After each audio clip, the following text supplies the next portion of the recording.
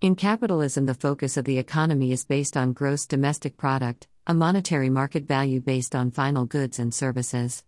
In America, we have way too many needless goods and services. Scholars want to rethink the economy with emphasis on how sustainable it is.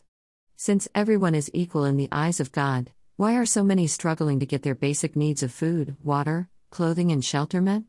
Now there is a movement called the minimalist movement that focuses on consuming less and living more.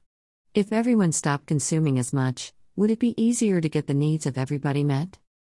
Capitalism is not congruent with the New World. In other countries, soda is called soda. In the USA, soda has thousands of different brands. So how can we stop producing so much of the same thing and start making the things people need?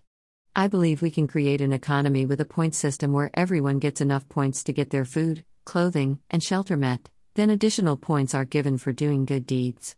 In this good deed economy, people would ask themselves, what can they for their fellow human? It is hard to conceptualize everyone living in perfect equality, but at least in this economy, good deeds would be rewarded and sought after. I believe this economy would produce less and people would live amazing lives.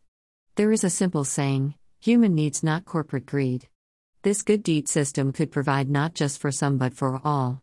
People in this capitalistic system become instruments of the system, but what if there is a better way?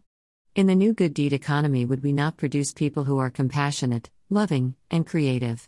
Like Louis Armstrong sang, what a wonderful world that would be. Let's rethink our priorities and come up with a better system, not for I but for we the people.